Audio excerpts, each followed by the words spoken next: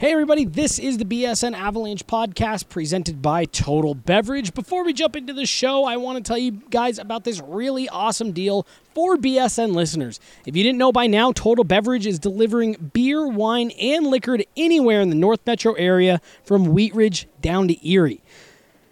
For a limited time, Total Beverage is offering $10 off your $50 or more purchase on their website and on their app.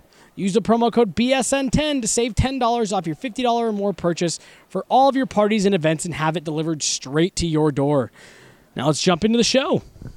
This is the BSN Avalanche Podcast, powered by the BSN Denver Podcast Network. To work, crisscrossing with Jost. Right in, turned out by Jari. That was a 1-on-2. And Jost. McKinnon. What a goal! The best Avalanche coverage in Denver. Now Landeskog. Feeding McKinnon. Holding it up. Hey, y'all, prepare yourself for the rubber band. Man, you never heard a sound so say it. Oh, whoa. You're about to lose control when the rubber band starts to jam. Welcome in. This is the BSN Avalanche podcast presented by Total Beverage. I am your host, Jesse Montano. Alongside me, as always, I guess not as always, most of the time, AJ Hafley. AJ, good sir. How are you doing on this cold and chilly March evening? I'm good, man. I planned to head for the storm. I had delicious pancakes. There you go. So Where's the worst pancake you've ever had? that doesn't exist. Well, so I asked because I went to, I was going to make some pancakes this weekend, and I only had like the crappy instant pancake mix. It wasn't even Aunt Jemima, so I didn't make them. Because to me, there is a bad pancake. So I was just wondering if you had like I love pancakes from everywhere, but not So this place. I mean, I'm pretty satisfied, to be honest with you. You're pretty pancake friendly. Yeah, like I am with most everything, man. Like I like pizza from everywhere. I like all the movies that I see. Whoa. Like, Let's not get carried away here. Like, I may not watch them again, but very rarely do I watch a movie and I'm like, had a bad time watching that. So You did even enjoy Spider-Man when I know you don't like it. yeah. I mean, well, we saw Homecoming together, right? Mm-hmm. Yeah, dude, that movie was really good. It's great. So He's a great Spider-Man. yeah, and people have been hitting me up about the Spider-Man video game for a few months now. I mean, it looks awesome. If I had a PlayStation 4, I'd play it, man. I mean, it looks great. So, the things that I don't like, I really, really, really don't like. But the vast majority of stuff, man, it's a big bright world out there, and I like an awful lot of it. So, not to be all feel good or hippy dippy about it, but I just like a lot of stuff. Well, good. And we like you, AJ. We Okay. like you. You know what NHL teams like is the playoffs. And AJ, we are coming up. The trade deadline has come and gone. We are under 20 games to go, and there are some extremely interesting playoff races shaking out. So it's an off day, no practice. Game's not till tomorrow, so that's what we are talking about. And we are going to start out east because you save the best for last. That's just what you do. And by best, I mean you guys are all interested in the Western Conference team. Yeah, so we're going to give that to you last. AJ, let's start at the top. What's the last team you remember looking as dominant as the Tampa Bay Lightning do right now? The Caps a couple years ago. It's where I think it was just 2 years ago, the Caps had 118 points. And they were way out in front of everybody else. what That was the crazy year where the Metro Division had 3 teams that produced 100-point seasons, and 2 of them had to play each other in the first round. That's right. That's right. Yeah, and then because you remember that was like one of the keys to Ottawa making the Eastern Conference Finals. Yep. Was they took on Boston in the first round and barely snuck by. Mm-hmm. And then I think they took on the Rangers, I want to say. But they snuck by, is what I'm saying. And they played the less good teams. And there was they were like 105 points or something, Columbus team that lost in the first round to a Pittsburgh team that had like 110 points. And it was like this system is stupid. Like it should be 1 through 8. This is so dumb. Because the top 3 teams in the East were all from the Metro just those couple years ago. Mm-hmm. And you're looking at it and you're like, seriously? Like, this is so stupid that these teams are all gonna by the Eastern Conference Finals, 2 of those 3 teams were guaranteed to be out. Yeah, I think that was when everyone really started stepping back and looking at this playoff format.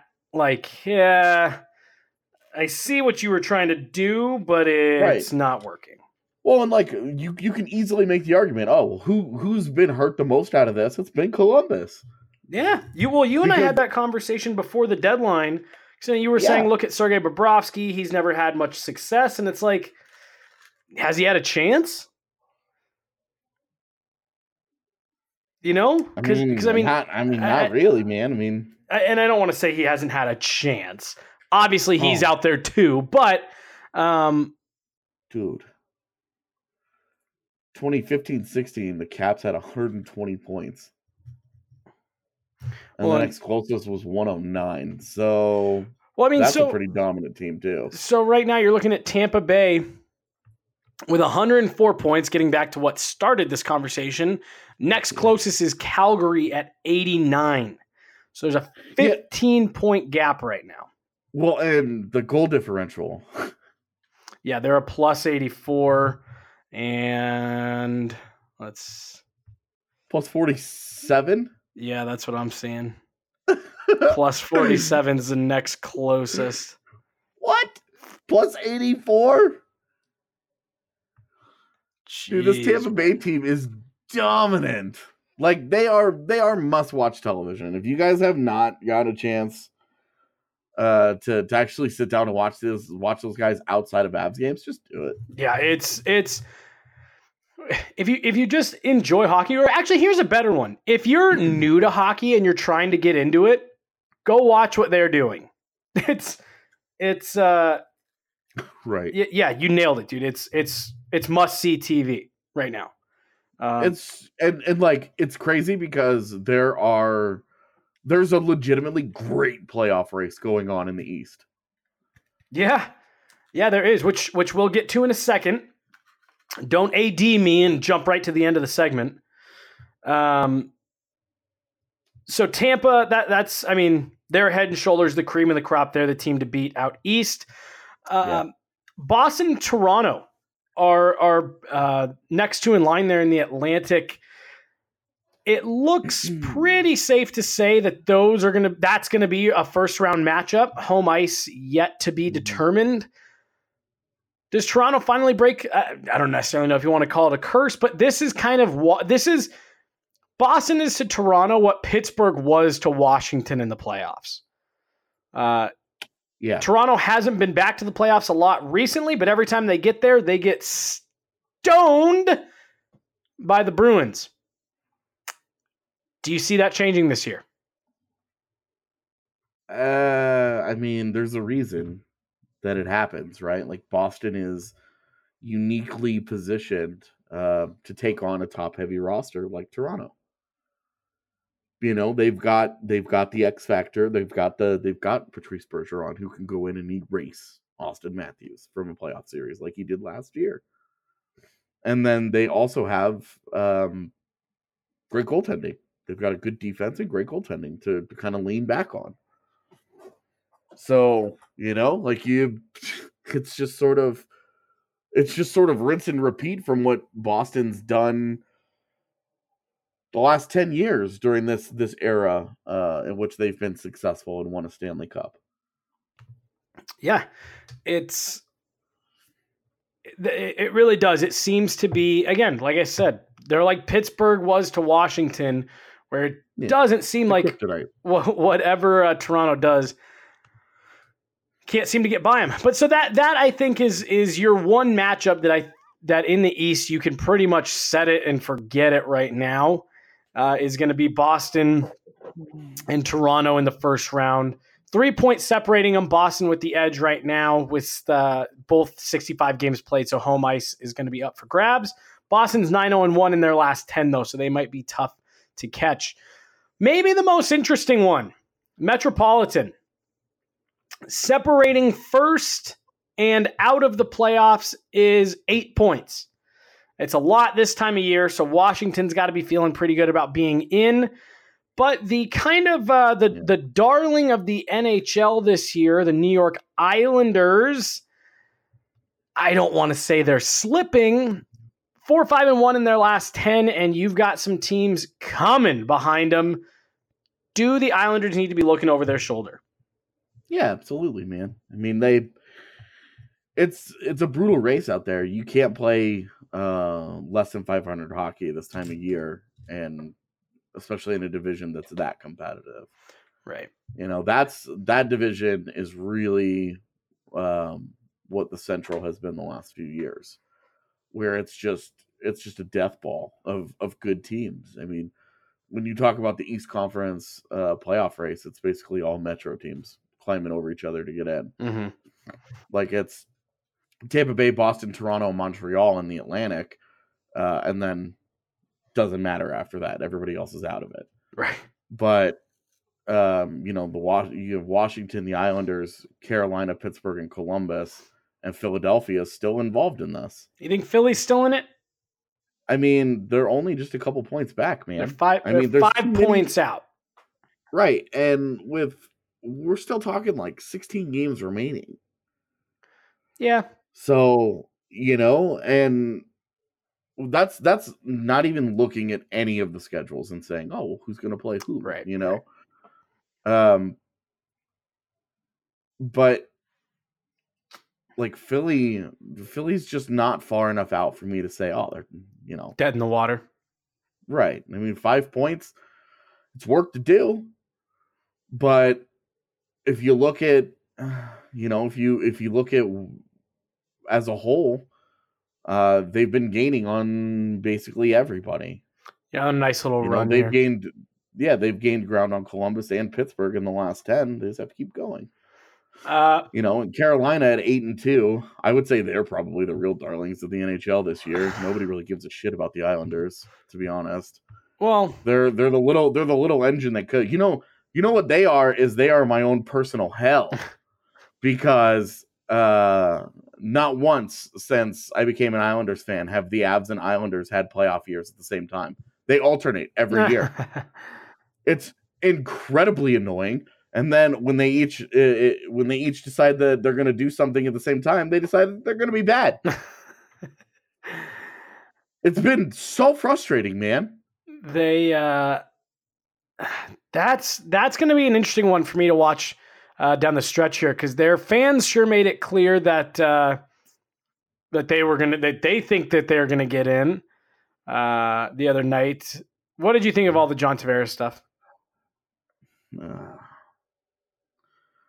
I really have to get into this? Yeah, it's a hockey podcast. Fair enough. You know what? We don't need to spend a lot of time on it. Just give me a quick thought on it. All the booing, the burning of jerseys, all the anger is 100% completely justified, and I loved every second of it. It was awesome. John Tavares more or less came out and said publicly time and time again, I love it here. I want to be here. This is my home. This is what I want to do. I want to be an Islander forever. This is my franchise. I love the fans. I love being here. This is it. And he did it over and over and over and over and over and over and over. And then when push came to shove and it came time to put in money where his mouth was, he decided to go to a dormant social media account that he had long ago abandoned. He didn't use it and decided to throw up this picture of him under little Toronto Maple Leafs covers and say deuces. So, I'm all about it. Go crazy. Don't do it every time. Let it be after that, especially how the game went. You got your pound of flesh. You wanted to show that you were the better team. You blew them out. You ran them from the building. Head to head, I mean, it was great. That's exactly what you wanted to do. You made him irrelevant on the big night. Awesome. Like, I'm all about it, man. I thought it was great. The throwing stuff at him, I didn't love the a-hole chant. Mm-hmm. I thought that was a little much. See, that's a little personal. That was my thing. I did not love that part of it, and the throwing stuff is never okay. Yeah. Like, there's a line between what's acceptable and how fans treat players, and fans are way too comfortable crossing that line too often. Yeah. And I didn't like any of that. I was not about any of that. But all of the anger, everything that they felt was completely justified, and I will hear no arguments to the contrary. So here's my I think they went too far the other day. And it was mostly the stuff that you said, the throwing stuff at him. Yeah, the a-hole chants. And there was one other thing that I was like, man, that's tanking the anger and the fan side of it just a touch too far. I get people get pissed. I've never understood the whole burning jerseys and stuff. I've never understood that, but I get that if that's how you want to be angry, cool. Look, and to your point, my John Tavares jersey is not burned. It's just sitting around with me going, what do I do with this? Right. But it's, like you said, booing him when he touches the puck. Yeah, do it. Have at it. All that stuff. I love the "Where's your jammies" chant. That thing kills me. So funny. Yeah, and like all I thought there was a lot of it that is just in the spirit of sports and all that stuff. But I did think the throwing stuff at him during warmups, the person that threw the jersey at him, cool. and there were a couple of the signs that you saw pictures of during warmups that, like you said, a little too personal. I thought they could have toned it down a touch. But hey, like you said, they got their pound of flesh. Now, again, if they do it next time and they're running over his jersey in the street and all that stuff when he comes back next year, maybe you're a questionable fan base. So that's going to be an interesting race there at the top of the Metro. I would just like to say, because somebody brought this up in a Discord chat one day, and I basically just melted down. But the reason that I will hear nothing to the contrary is I have no issue with player movement. I have no issues with players deciding what's best for them. Mm-hmm. But everything about how Tavares did it, I thought was... Well, we said the same... It was ultra two-faced. We did the same thing with Paul Stastny. It wasn't to the same extent, and obviously not the same... I don't know necessarily what you want to call Paul Stastny's mistake was he said, I'd consider taking a hometown discount. Right. And then he ended up thinking of St. Louis as his hometown, and that's how it went. Right. So, but like Stastny didn't go on record and get asked about it 1,000 times and say, I want to be here. This is the place where I want to be. I hope everything can work out. This is my priority. And then at the trade deadline, when the team was uncompetitive, Tavares asked not to be dealt. He said, I don't want you guys to deal me. Just keep me here. Because I don't want you guys to deal me. I want to be here. This is where I want to be. I want to sign an extension. This is where I want to be. And if you guys deal me, then that relationship is obviously over. Then you guys are moving on. Mm-hmm. And so they said, okay, well, if you don't want us to deal you because you want to be here, well, our priority is to keep you. Mm-hmm. And so the team didn't do what was best for it because they listened to the player. It was misguided. It was misguided trust. And hey, people, a favorite argument of a lot of people is, well, the team didn't do him any favors. He He didn't get any help, blah, blah, blah, blah, blah, blah, blah. Totally agree. Doug Waite was a horrific head coach. And every time I watch Avs fans lose their minds over how Jared Bednar is incompetent, I would take Jared Bednar 10 times out of 10 over Doug Waite, and it's not even in the same universe of competence as how bad Doug Waite was. Doug Waite was horrible. I should have maybe waited to the end to get you this riled up, huh? So maybe, but the organization, they brought in a guy like Lamoureux. They brought in a guy like Barry Trotz. This was as stable and as established of a couple of guys as he has ever had a chance to play for in his career, and he bounced. Mm-hmm. Like, he decided that he was not interested in that. And so when, maybe he was too little too late from the Islanders organization, cool.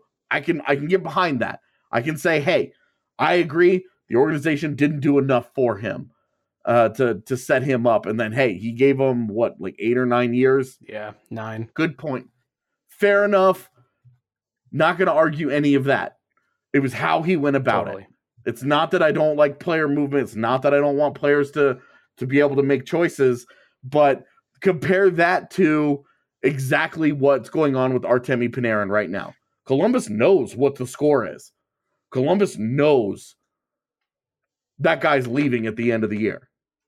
And they said, hey, we're going to gear up, and we're going to make a run, and we're going to try and do blah, blah, blah, blah, blah. Totally different. Everything about it is totally different because the player is upfront and honest with them. And so they know going in, when he walks this summer, everybody knows that that's coming. Right. Whereas with Tavares, he led them down a path for a really long time on purpose. And I am all about every single one of those people who were upset. I have a JT jersey. I can't even look at it. I have Tavares muted on Twitter because I can't handle it. I don't want to see it. I just don't. And the most frustrating part of that night was watching a bunch of people get on their high horses and tell everybody in Long Island how they're supposed to feel with that situation. And it's like, you know what? Just don't. Just shut up. Unless you've had to live through that, just don't. Because that sucked. Mm-hmm. It really did. To have a dude that you thought was your guy, because he had led you to believe he was your guy all those years. And right up until that moment, you kept he's fine. He's gonna stay. He's gonna stay. He's given every indication he wants to stay. And then the day of, he bounces. And he throws up that picture with him under the covers. No, man. Where's your jammies? Indeed. That was awesome. All right, we're going to take a break and come back with a much less angry second segment. I take full responsibility for this one. I asked you before we started. We're going to talk some Western Conference playoff picture when we come back. BSN Avalanche podcast presented by Total Beverage. Frosted Leaf is Denver's most innovative dispensary. What I like about Frosted Leaf would probably be their knowledgeable bud tenders, their online kiosk, their online ordering, and then just pick up at the store. And then they're always getting new genetics as well, so that's always cool. Like Edgar mentioned, Frosted Leaf gives you no lines, no wait, and a self-paced direct shopping experience that allows a fast yet comfortable transaction without the awkwardness of a waiting room. Not only does Frosted Leaf have the hottest strains, but they also offer a rewards program that will help towards your purchases. I would recommend Frosted Leaf to a friend, and I would tell them to look forward to different strains and to knowledgeable help. Check out Frosted Leaf's 3 Denver locations and download their app today. Second segment, BSN Avalanche podcast presented by Total Beverage. Jesse Montano and AJ Hafley. We're trying to talk AJ off the ledge here a bit. Good on the Isles for settling the score, I guess. That was a score settler for Isles fans the other night, I suppose. It was cathartic. Like, I feel much better now. That day was coming all season, and it was always in the back of my mind that it was on its way. And when it got there, I had a nice glass of scotch ready, and I enjoyed that game. And now it's done, and we can all move on. So I'm, it's done. It is what it is. Good luck to him with the rest of his life, and go Islanders. Are the Calgary Flames a real deal? No. Perfect. We agree. What don't you like about them? That everything sure feels like it's broken their way this year. Mm-hmm.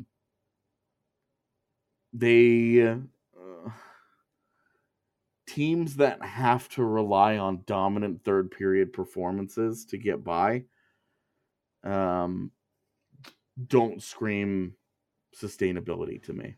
Right. And I flat out don't trust any of their goaltenders. It's the same problem I have with San Jose. I don't trust any of those I don't trust their goalies.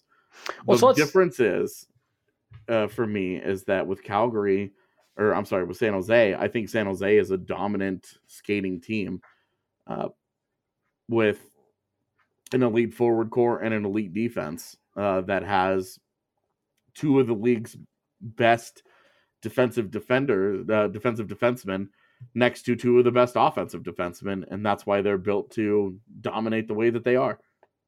Yeah. And their forward core goes 12 deep of quality players because they've been able to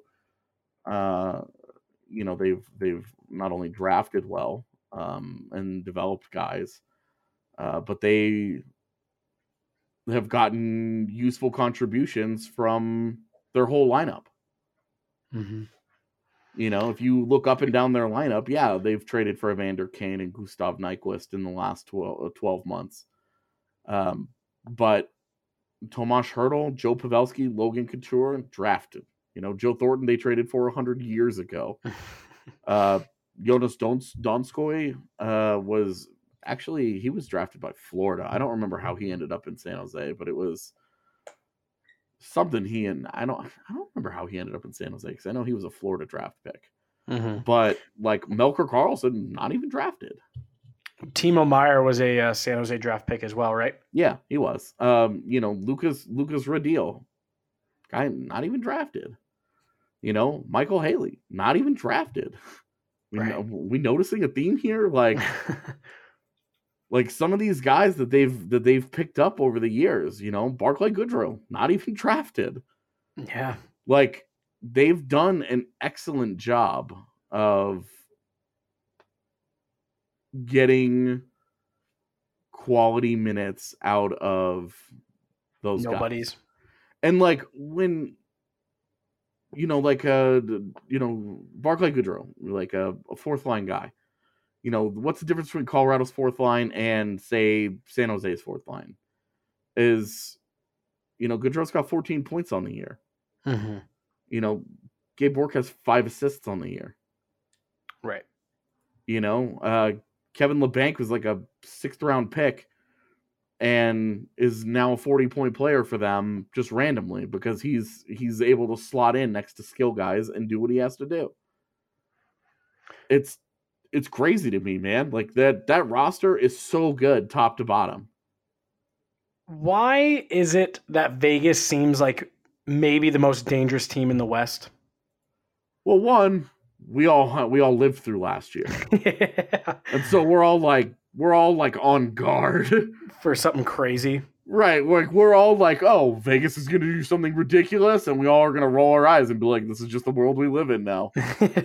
But I mean, not only that, man, but they've gotten a little bit healthy.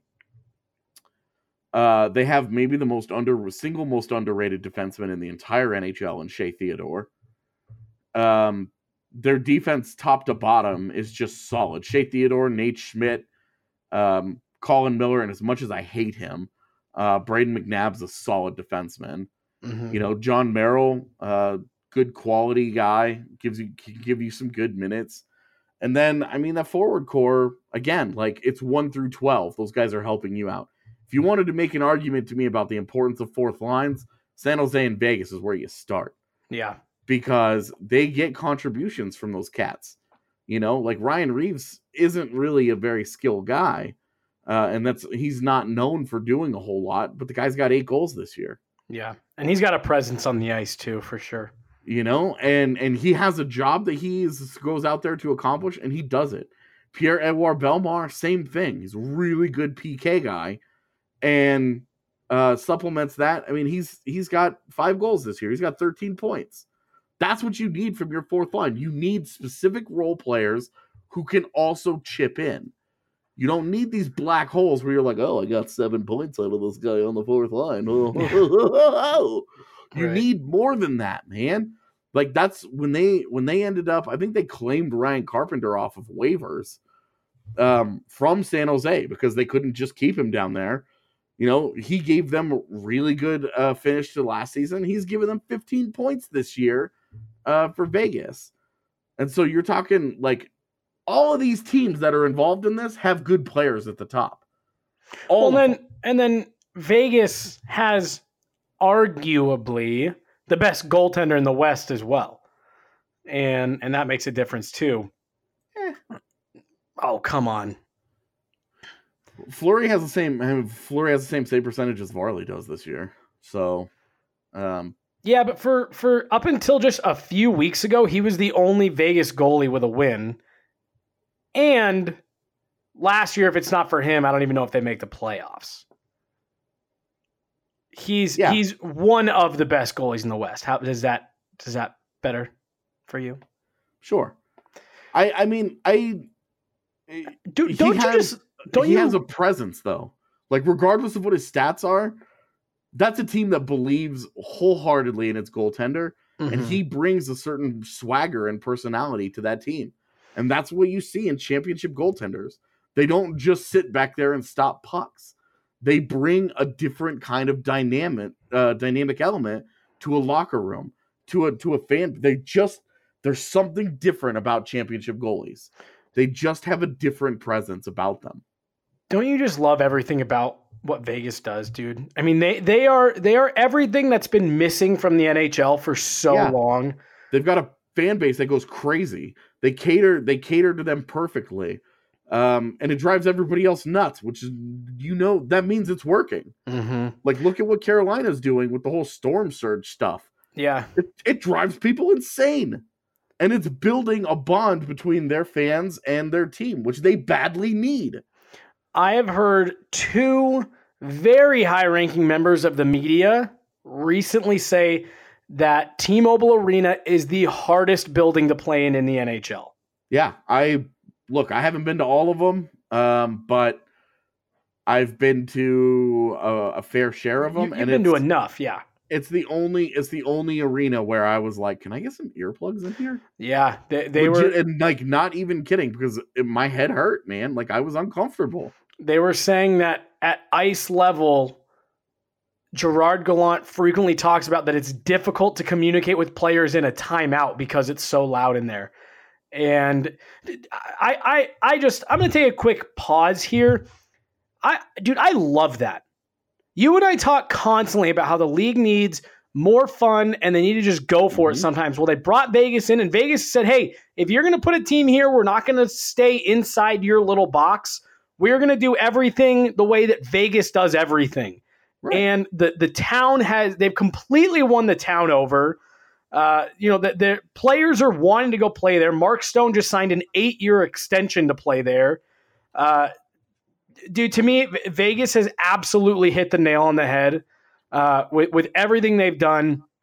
They lucked out a little bit with the way that the expansion draft went last year. There was a lot of good players available for them, but they did that, and they didn't just sit on it. They said, hey, look, they recognize that they got themselves in a good situation. They've added around it, and they did it in a way that this is going to be a team that's going to be good for the next several years. They didn't sell out all for 1 or 2 years of success before the NFL shows up. This team's going to be good for the next several years. And I love it. I want to get to multiple VGK games next year at T-Mobile just because I think everything that they're doing is awesome. Yeah, so and look at the team they built. Right? That's what I'm saying. I hope they have success because they've done it right. And I love it. Do you think there's a chance in hell Seattle ends up in their second year with a top 6 anywhere close to no way. Mark Stone, Paul Stastny, William Karlsson, Riley Smith, Jonathan Marchessault, and Max Pacioretty? Not unless they want to give up a lot of futures and start making deals. Vegas, part of it was luck. They lucked into that first group of them, but then they've smartly added. And they did it in a way that's not going to kill because they had so many picks these last 2 years. They've done it in a way where they still have a great pool of prospects all on the way. And you've got, Mark Stone, Max Pacioretty, Jonathan Marchessault, William Karlsson.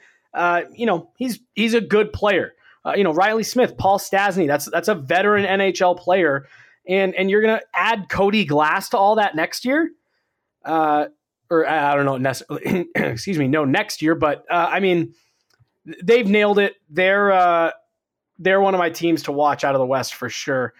Moving over to the Central. Wow, has this been a weird year for the Central? Normally, the division that's beaten everyone up, and it's just an actual, a dog fight. Winnipeg and Nashville have, I think, been a little bit of disappointments, and then everyone else is familiar with how the rest of the division has gone. None of these teams are really very good. Winnipeg, Nashville, St. Louis, Dallas, Minnesota, Colorado, Chicago. Yeah. Not a single one of those teams is any good. No. They're all varying degrees of less bad. Winnipeg, I think, has probably had the most disappointing year. To me, honestly, man, and I think I even talked about it on my solo show, it's not that I don't think Nashville is good. Nashville has an elite D-core, Pekka Rinne, and they've got a lot of good players. It's just not a team that scares me. And I don't know why. And I'm not saying from the Avs perspective, but just at all. If I'm any top team in the NHL, I'm not afraid of running into Nashville in the playoffs. For me, man, they just don't have that really, really high-end talent. They have, and I know I said this the other day on the show. They have a team of Carl Soderbergs, which is fine. That's very consistent, and that's very that's a lot of good hockey players. But when you don't have any Nathan McKinnons, it makes it tough. Not even Nathan McKinnon's. Right. Like like Ryan Johansson's good, man. Like he's a really good hockey player. Mm-hmm. But what is it about him playing in Nashville that is an issue? Because his last 2 years in Columbus, his last 2 full seasons in Columbus, he had 33 goals and 26 goals. And in his time in Nashville, his first year he had 14 goals. Then he had 15 goals. Right now he has 11 goals. Wow. And okay, it's not all about goals, for sure. But 61 points, 54 points. Right now he's got 54 points in 66 games. So, he should at least break that 61-point barrier. But okay, so what? He gets to 65? Right. And that's your 1C. And 2 years ago, a 65-point top-line center was acceptable because that's what scoring in the league was. But, Kyle Turris, you know how many points Kyle Turris has right now? I haven't even looked. This year. Kyle Turris. Mm-hmm. You want to know how many guys on the Avs have more points than Kyle Turris? Let's say how many forwards have more points than Kyle Turris? No. Did you look it up? No, I haven't looked it up yet. 5? 8. Oh my gosh. And granted, this is with a caveat here of he's been hurt. So he only has 43 games played. Still. 43 games played. Well, and he has 21 points.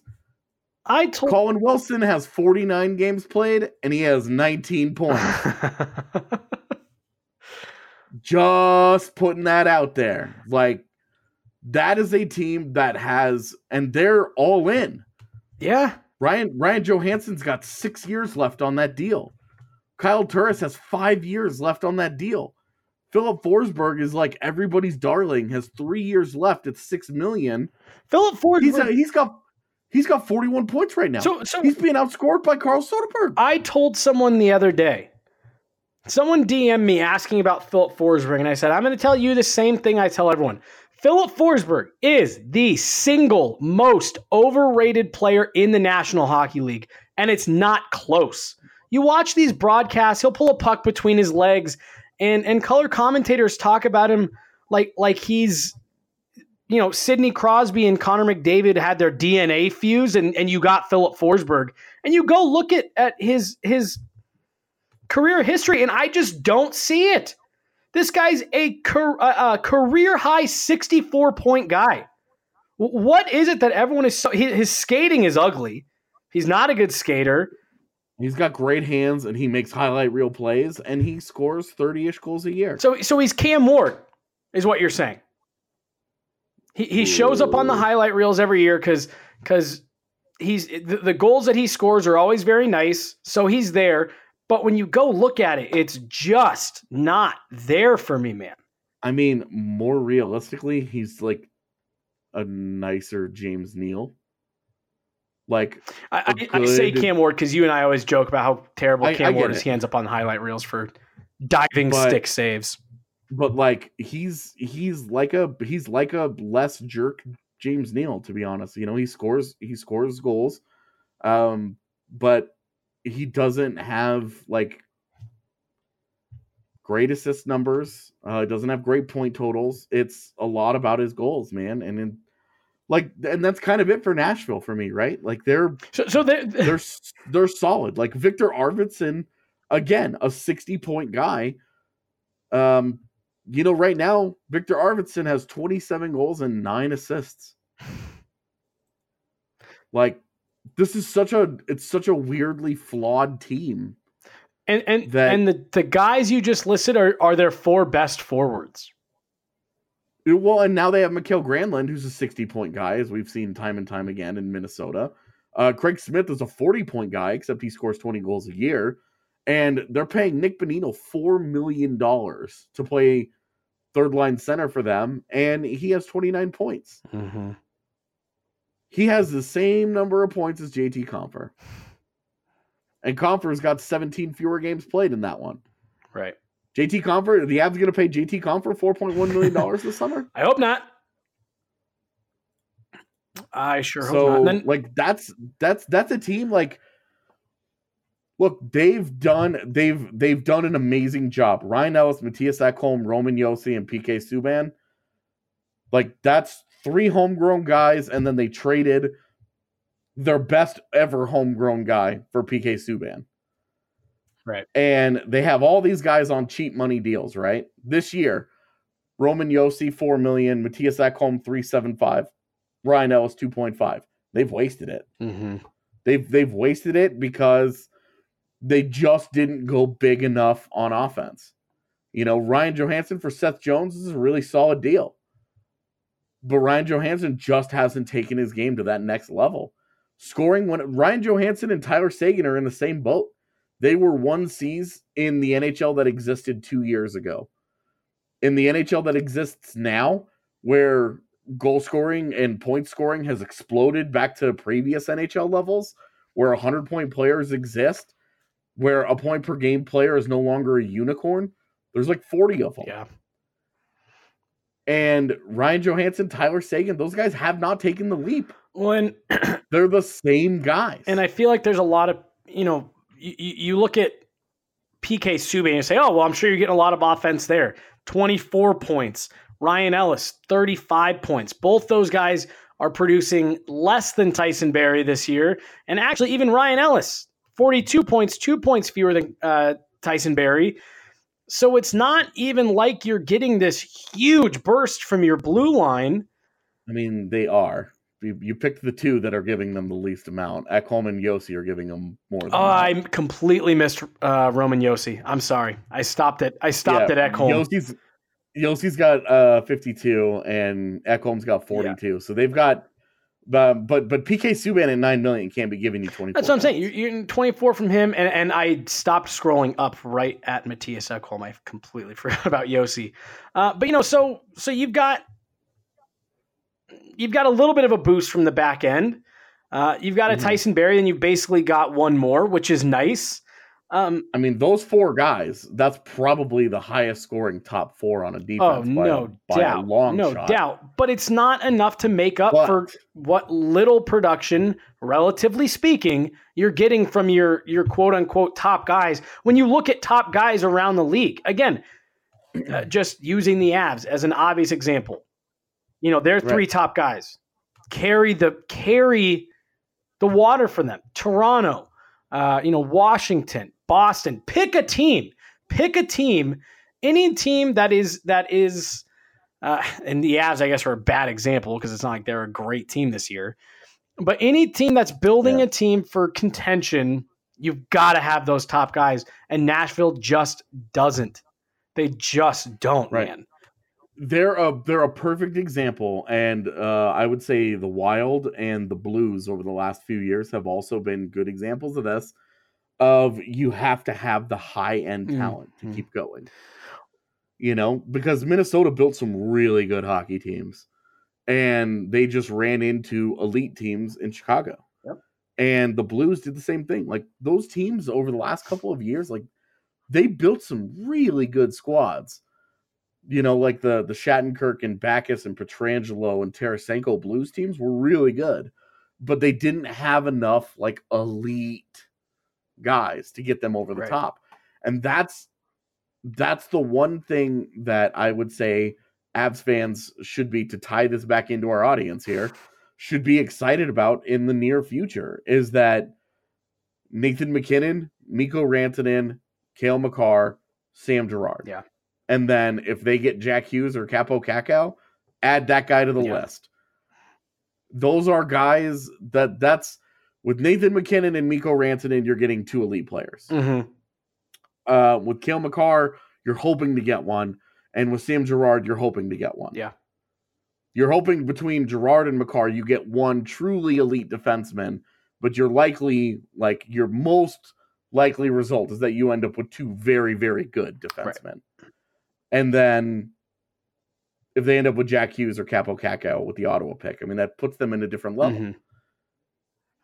It just does. That puts you in. That puts you in. If it's Jack Hughes,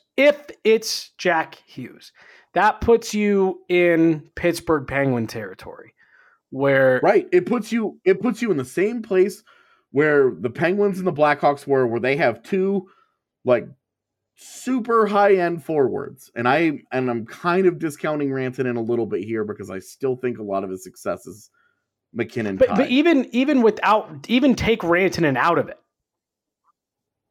and you still, if it's Jack Hughes or Capo Kakao, you're looking at two guys that you're projecting as having two elite guys, and then you stack Mikko Rantanen on top of that, and you stack, what is maybe not elite, but very, very, very good in Gabe Landeskog, and you're in good shape.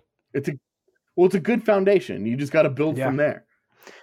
You've got to build from there. But that's where I think we were talking about these teams. Like, why do I believe in San Jose? Why do I believe in Vegas? Is because I think they have those top end guys. And Calgary's got Johnny Gaudreau, who's having an unbelievable Taylor Hall-esque kind of season, where he's significantly outplaying the rest of his teammates. And, you have a winger, carrying those guys. But, like, that's a really strong forward core. Gaudreau, Elias Lindholm, holy smokes. Yeah. Sean Monahan doing what he does. Matthew Tkachuk is really, really good. And then you have Old Man River here, Mark Giordano. Right.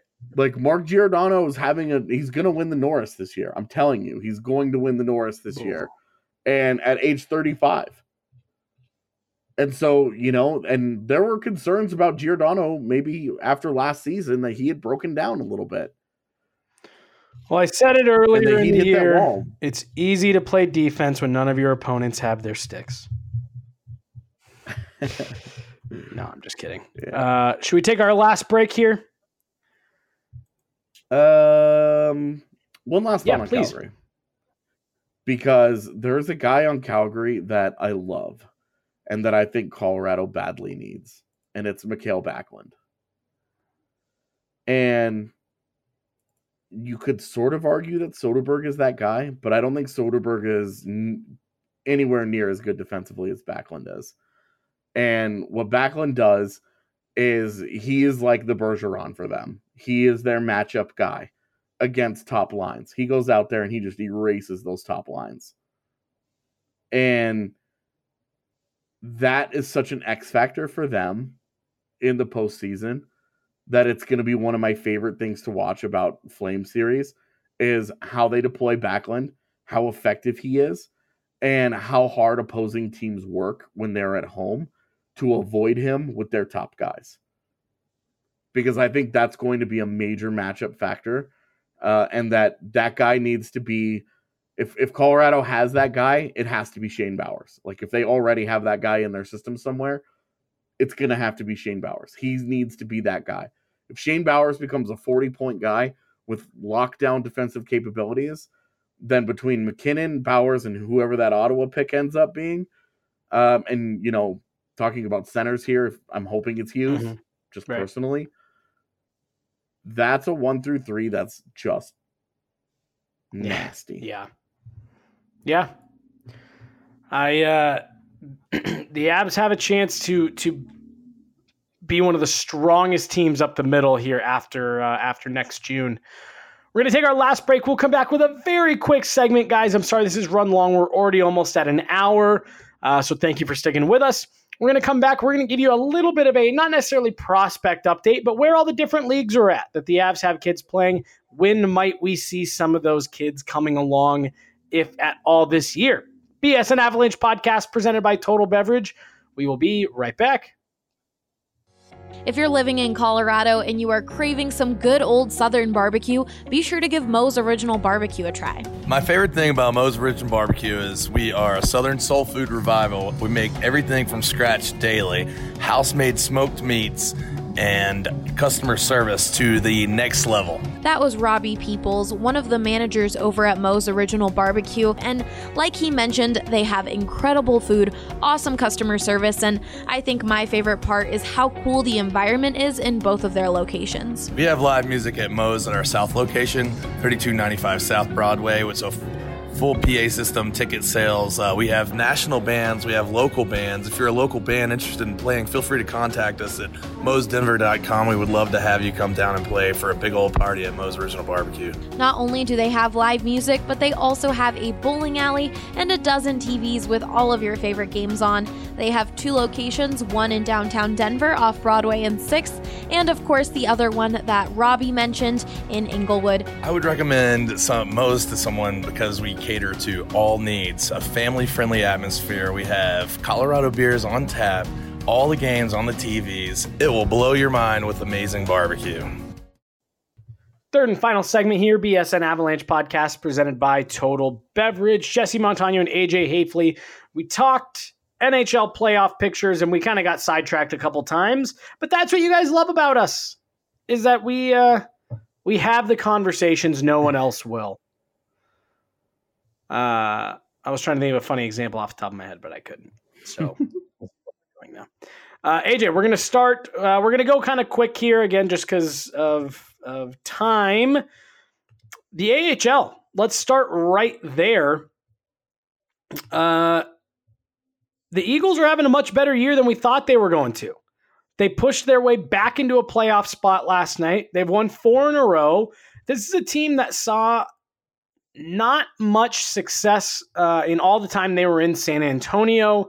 We were worried about them coming here, and I don't want to say letting the fans down, but the Colorado Eagle fan base has really become accustomed to success, as the Eagles have always had very, very good seasons. It seems like always, regardless of what league they were in. So we were a little worried. We were a little apprehensive that the Eagles may not be able to live up to that, but if the playoffs started today, they would get the Bakersfield Condors in the first round. What have you thought of the Eagles this year? They're an interesting group, man. Some of their nonsense lately has been a little disappointing. As in? Well, they signed a couple of these guys. They signed a couple of face punchers to PTOs. And then they played them. I don't totally understand. Even now, I don't know what J.C. Bowden for Max McCormick was all about. I don't get that deal. They've been playing Max McCormick on the top line. So obviously they felt like, hey, Max McCormick is going to help in a way that J.C. Bowden wasn't. But giving up a young prospect in the second year as ELC and just an AHL dude who's on an expiring contract, and not like a particularly like prolific AHL guy, like he'll help them, and he has helped them, but it was a weird move, dude. Like it was a weird move, and I still don't get it. But I wonder. I wonder how much of the AJ Greer stuff is about him being in Loveland to help them with a playoff push. Yeah, me too. I don't think it's a lot of it, because I think if the Avs really, really believed AJ Greer could help them make a playoff push, they'd be prioritizing that. Yeah. And since the answer is, well, we're on the fence about it, they know he can help the Eagles. And so I think that's why he's there. That and a couple of hunches that I have here and there that I'll keep to myself, because I don't want to throw like my personal theory out there and have people take it as fact. Right. Right. It drives me crazy when people have like these conspiracy theories and they're like, this is totally just how it is. And you're like, what? Right. Yeah, no. So I'm, not trying to do that. But of course, they're an interesting group. And I think that they're going to be a lot more fun next year, because I think we're going to get another wave of ELCs coming in. Nick Henry just signed his, and he'll be with the Eagles either at the end of this year or the beginning of next, depending on how, playoff runs in junior go and all that. Maybe a guy like Shane Bowers. The Hockey East tournament's getting set to start in a few weeks. If BU, let's slide over NCAA. Yeah, if BU does not win that, and they don't make the NCAA tournament, which I believe is unlikely. I haven't looked at all the pairwise recently, but in the last like 2 weeks, because UMass was a lock, and that's really the one team that I've been keeping track of. Yeah. For obvious reasons, just because there's a chance McCarr could actually join the Avs, and that doesn't really exist anymore, just with the schedules of everything. Yep. So, the Bowers decision could be the one that ends up being made 2 weeks earlier than McCarr even gets a chance to. Right. So that could be one where and if he does sign, I'd be really surprised if he ended up with the Avs right away. I think he should finish the year with the Eagles. Well, so I was just about to ask, is that a guy that you would see joining the Eagles for a potential playoff run? Yeah, I think what you do there, you sign him to the ATO, he goes down, he plays the rest of this year with the Eagles, and then when he's done, signs his ELC. When the Eagles are eliminated, when their season ends, he officially signs his ELC. It begins next year, and where he goes from there, we'll see. Mm-hmm. And Sampo Ranta made it out alive. We didn't know if he was going to. He took one of the harder hits I've seen in a long time, and the guy who hit him did get ejected because it was a little high, but How'd you feel about that hit? So here's where it's tough. I've only seen it at full speed. So it looked super violent, super egregious at full speed. So let me say that first. I thought it looked a little high. And especially when you're having to wear those full face masks, that really rattles your cage a bit. And he had to get stitched up across the chin. So I thought it looked a little high. But keep in mind, again, I've only seen it at full speed. What did you think? I obviously head down is a factor in it, but what really I think was problematic for the kid hitting him was you see how far off the ground his body got. Yeah, and there's the kid went flying that hit him. He went flying. There's one thing about that guy getting, when you explode upwards into hits, you naturally are going to come off the ice like that. And a lot of people misread that as, oh, he left his feet. Mm-hmm. But go and look at how high off the ground that kid got. And for me, that's a player that was way out of control. Yep. And that was one of those things where I was like, I think he lined him up just right, and then he just totally lost control of the hit itself. And it just got sideways on him. Yeah. I agree. Sampo Ranta, that was definitely a guy that I was really looking forward to watching this year, but injuries and things like that, unfortunately, you couldn't really get a gauge for how he was going to adjust his game. Because I know that was a guy that you were worried about. The hockey smarts weren't there. It's been an okay freshman year for him. Yeah, which given the circumstance of everything, I think that's all right. That was a guy that we thought 3 years. Yep. And unlike Cam Morrison, he hasn't put the bar high enough in the freshman year that we spend the rest of his hockey or the rest of his college career trying to gauge against that. Right. Any other Avs prospects, anything like that you want to talk about before we get out of here for today? I mean, I don't think Notre Dame is going to be involved in any postseason stuff. So, Morrison, Lieberman, and Klerman should all be done pretty soon. And I think Morrison is the only one that you could justify a contract for. Yeah. Tyler Weiss, he finally got healthy. And once he got into the groove of things, started producing a little bit. Yeah. That's another kid that I has had definitely a nice freshman year. Yeah, I'm gonna be keeping an eye on as his college career progresses. I liked him a lot. Yeah, and the kid that signed, Nick Henry, is a guy who's had a really strong finish to his junior career. That's. If you just looked at the numbers in his career, you'd see, his first year, the year that they drafted him, he was great because he put up great numbers because he played next to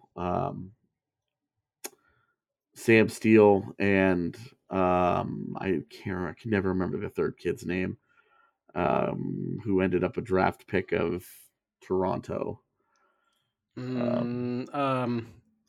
It's Adam something and Adam Brooks, and so when he played with those guys, and then last year Regina had the big kind of falling out, that their run was over essentially as a Mem Cup team. Yeah, and he was slow to return from injury, and so his numbers bottomed out. And then his numbers shot back up this year, and he got traded to Lethbridge halfway through the year. And on a really good Lethbridge team that is being led by top 5 draft eligible kid Dylan Cousins this year. that's a really loaded team that's going to be going for a while. He's a guy that I think is really going to be a very interesting prospect to watch in the Eagles coming up starting next year. Well, there you go. And Connor Timmons is supposedly going to start playing games soon. That's right. Yeah, we're into March, so this was the next kind of deadline that we were given. I'll say recently. It was pretty recent. That hey, they are hopeful that he'll be back into game action at some point this month. Yeah, I doubt it honestly happens. It will not be. It'll be the Eagles, but until it honestly, like I'm looking at it and I'm like, look, it's great that they're optimistic. Until that dude sheds the red jersey and actually gets involved in games, my optimism is tempered. I will say though, he's been a full participant in practice. Like, he's not cleared for full contact, so they just don't hit him. But he's been a full participant in all the drills with the Avs when he's around them. You know, he's laughing. He knows all the defensemen. So it's not like this guy, when he sheds that jersey, is going to be a fish out of water. He knows everybody. Yeah. And because he stays here when the teams go on the road, the Avs were on the road over the weekend. The Eagles were here, so he's been practicing with the Eagles. He just goes to whichever team is here for him to play with. Yeah. Yeah. It's exciting. It's something that I really, really do, man. I think had he gotten healthy that first time around in January, when they were originally saying, I really, really do think that they would have dropped him in with the Avs. Purely because I don't think they could have helped their own curiosity. Yeah, but no, I'm anxious for him just to get back in any capacity, honestly.